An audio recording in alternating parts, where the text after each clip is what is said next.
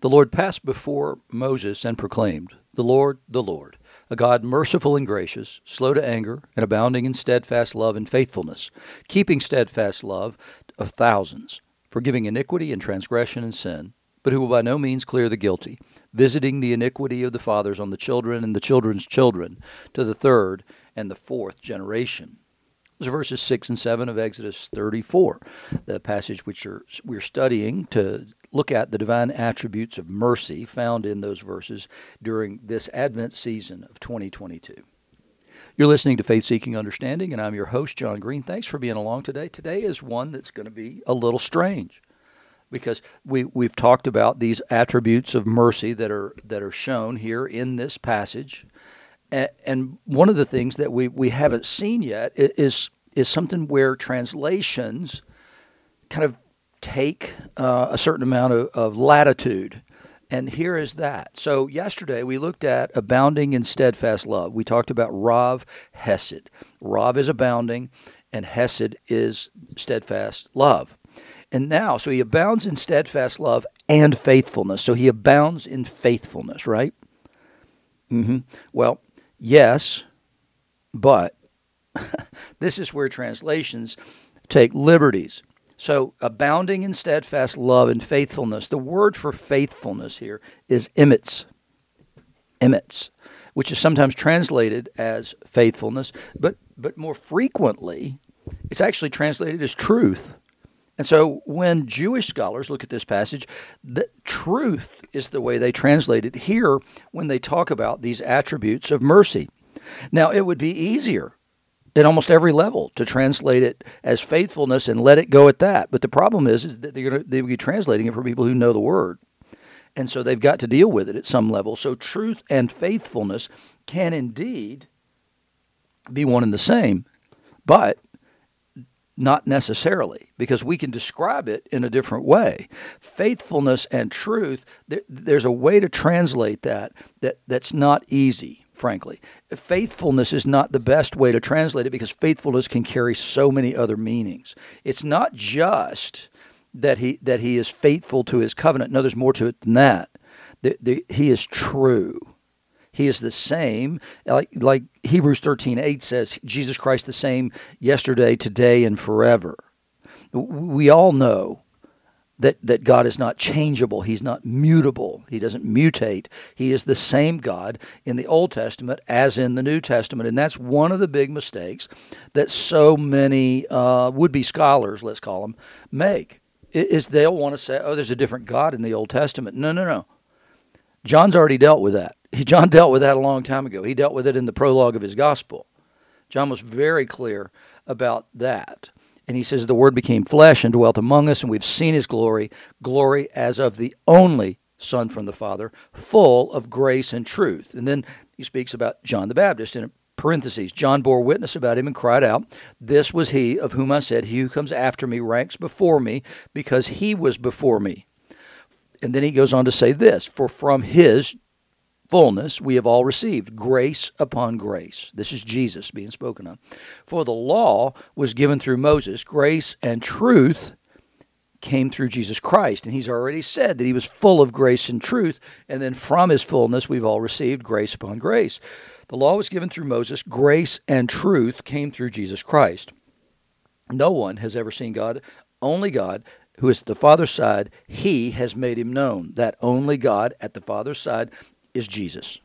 So, and then Jesus makes the claim when he tells the disciples in the upper room, hey, I'm getting ready to leave, but you'll come.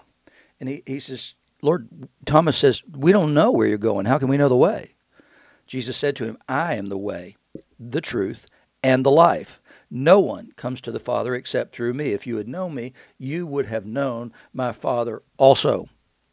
So that last statement, if you had known me, you would know my Father also, that helps us understand how true and faithful can mean the same thing under certain kinds of circumstances. Jesus says, if you had known me, you would have known my Father also. And what he's saying is, I'm a true, exact imprint of the nature of the Father, which is exactly what the writer of Hebrews says in Hebrews 1:4. What he's saying is that if you truly knew me, if you understood who I am, what I've done, if you understood all that properly, and you will after the resurrection.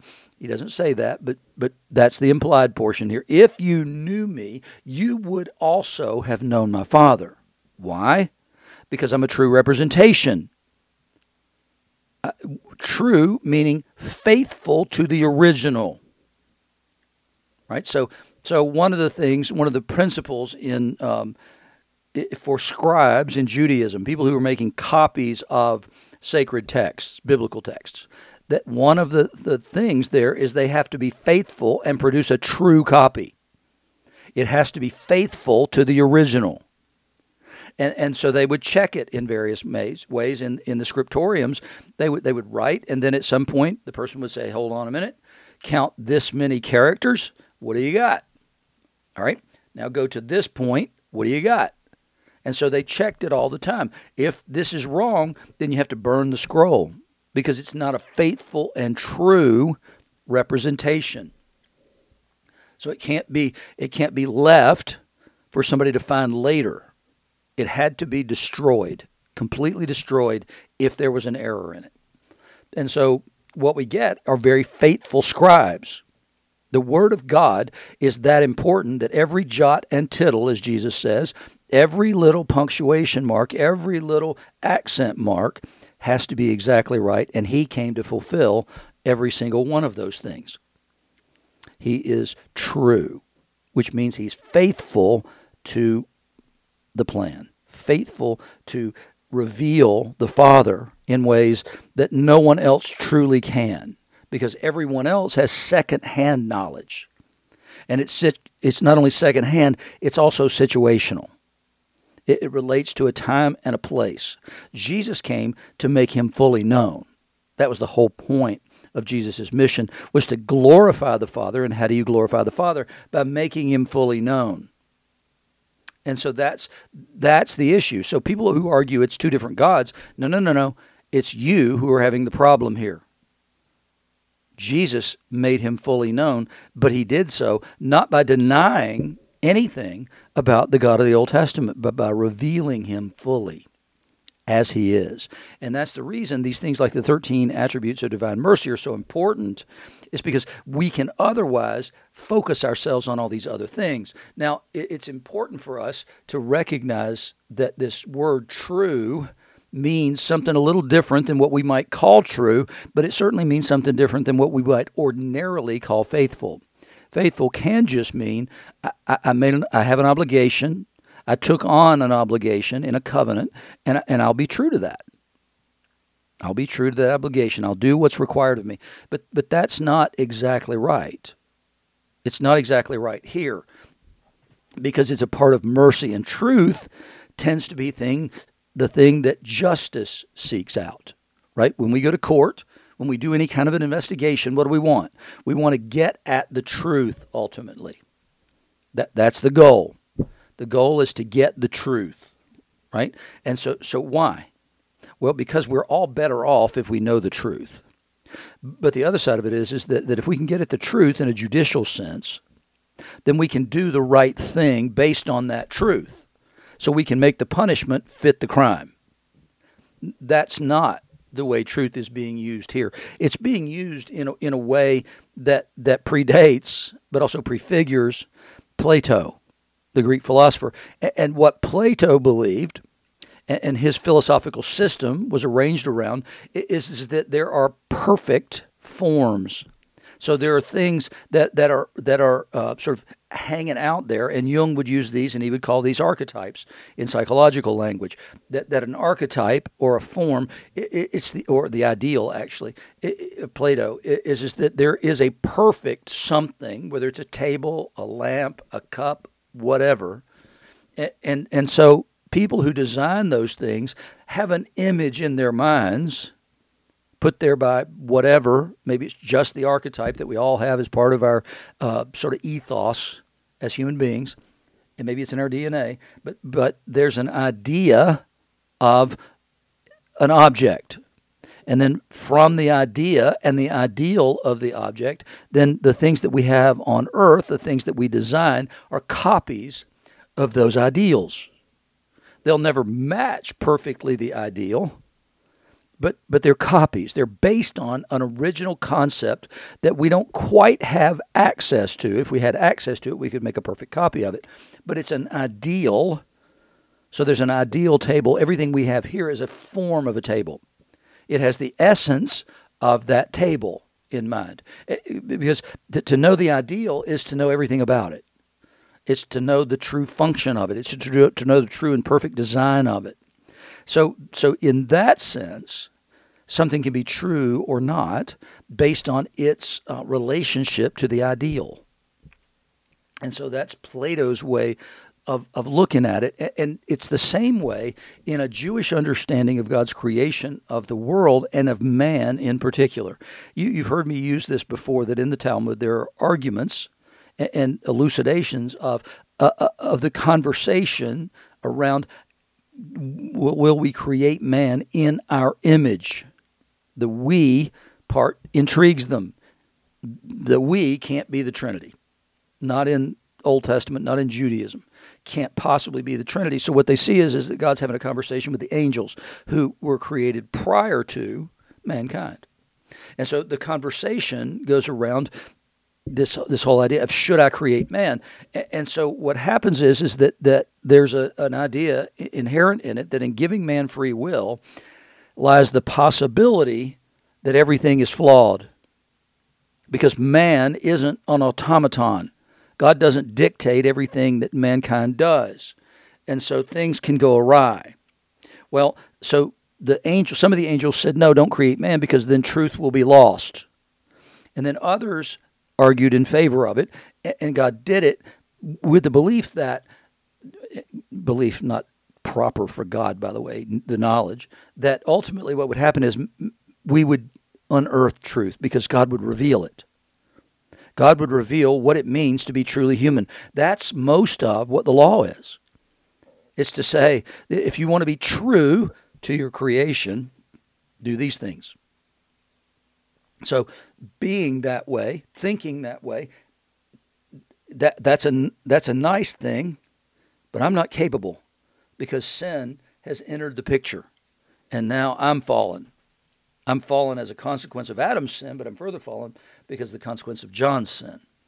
And so then we have to deal with that. So how do we get back to true from where we are? Well, it's by the Word of God. It's by living by the Word of God. And then, even then, they can't do it. So Jesus comes and said, I'm going to do something. I'm going to give you the Spirit. And that'll keep you in line. That'll show you and direct you in the way that you should go. And you'll be more true, because the Spirit of truth will live in you and lead you into all truth. That's what he promised, that the Spirit would lead us, into all truth. So, but only to the extent that we listen and obey and walk according to the Spirit rather than according to the flesh. And that's most of Paul's argument in Romans 6 and 7. So when you see these things, then you begin to, okay, true actually means something outside of a judicial system. It means something in the sense of that it is true to its own nature. It's not something pretentious. It's not something different from the way it was designed to be. And so much of our lives now, here in the 21st century, is so distanced from the idea of truth. I mean, this whole transgender movement is a complete denial of truth. That what looks to be true isn't true. I was something else, or I should be something else. Well, I don't want to go down that road, because I'm denying my own Creator, and said that there was a huge design flaw. He apparently didn't understand this, and so I'm going to take care of this. No, and that's not the way it goes. So the idea is that we would come closer and closer and closer to truth. And how do we do that? By following the Spirit of truth that Jesus came to reveal to us. What does Jesus reveal about the truth of God? And that is that he loves, and that he's also judge. that he's outside the system but can work inside the system. He can do miracles. It's not an ordinary way of doing things, but he can do miracles. He can do things you can't do. And that's one of the other serious flaws with liberal scholarship. If I can't do it, God can't do it. Well, then he ain't God. So this idea of true here, he abounds in truth.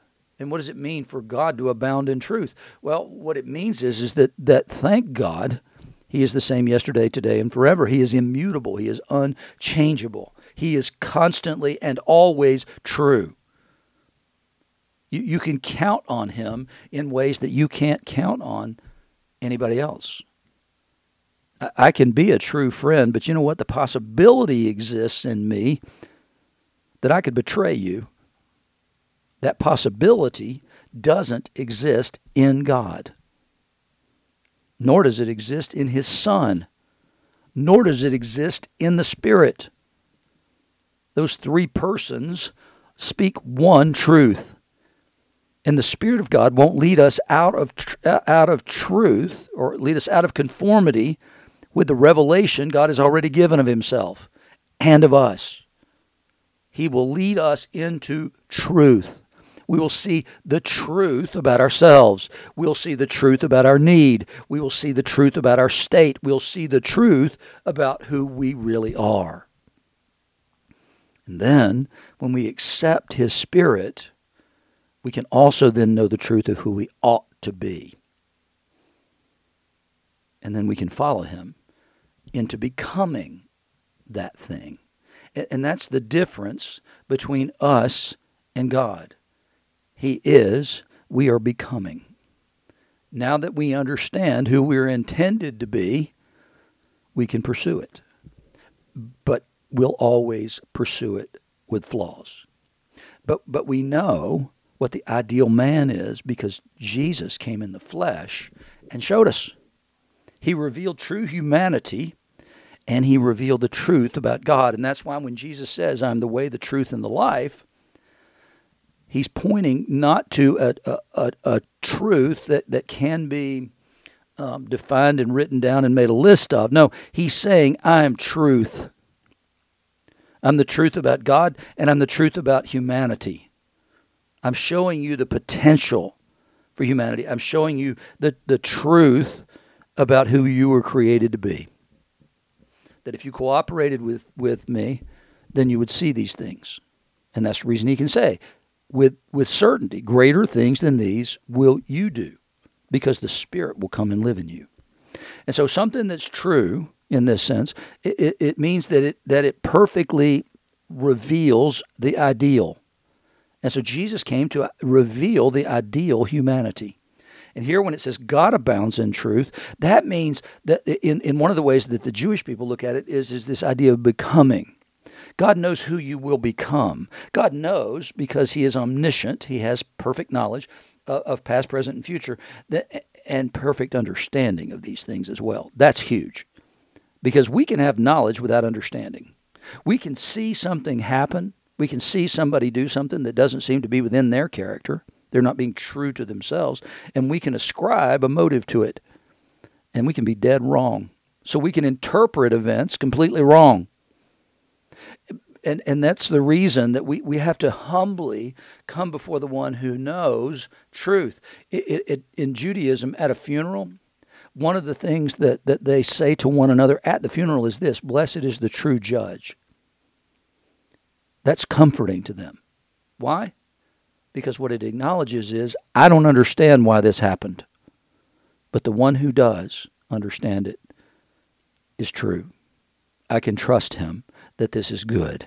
And that's exactly the way that Suzanne and I have approached Will's death and how we try and sort through life. It's just, I trust you because I know that you're great and you're good. And so I trust these things. It's necessary for us to have a God who is true. Faithfulness means he is always true to his being. There's never a difference. And what they believe this represents is that God doesn't punish people as they ought to be because he knows that they will ultimately return to him. that they will repent of these things. And so he counts at some level that future repentance in the present. And so his judgments are not as extreme as it would appear to warrant. He counts what we will do in the future, that repentance, to us now. And that's the way they understand that. And I believe that to be true, because if it weren't, then the world would have ended a long time ago, and he would never have sent his Son to atone for my sins. It's a remarkable thing. The trueness of God is an absolutely remarkable thing. And it would be well if whenever we face difficulty, we could say to one another, blessed is the true judge, the one who understands and knows all these things we only see in a mirror darkly.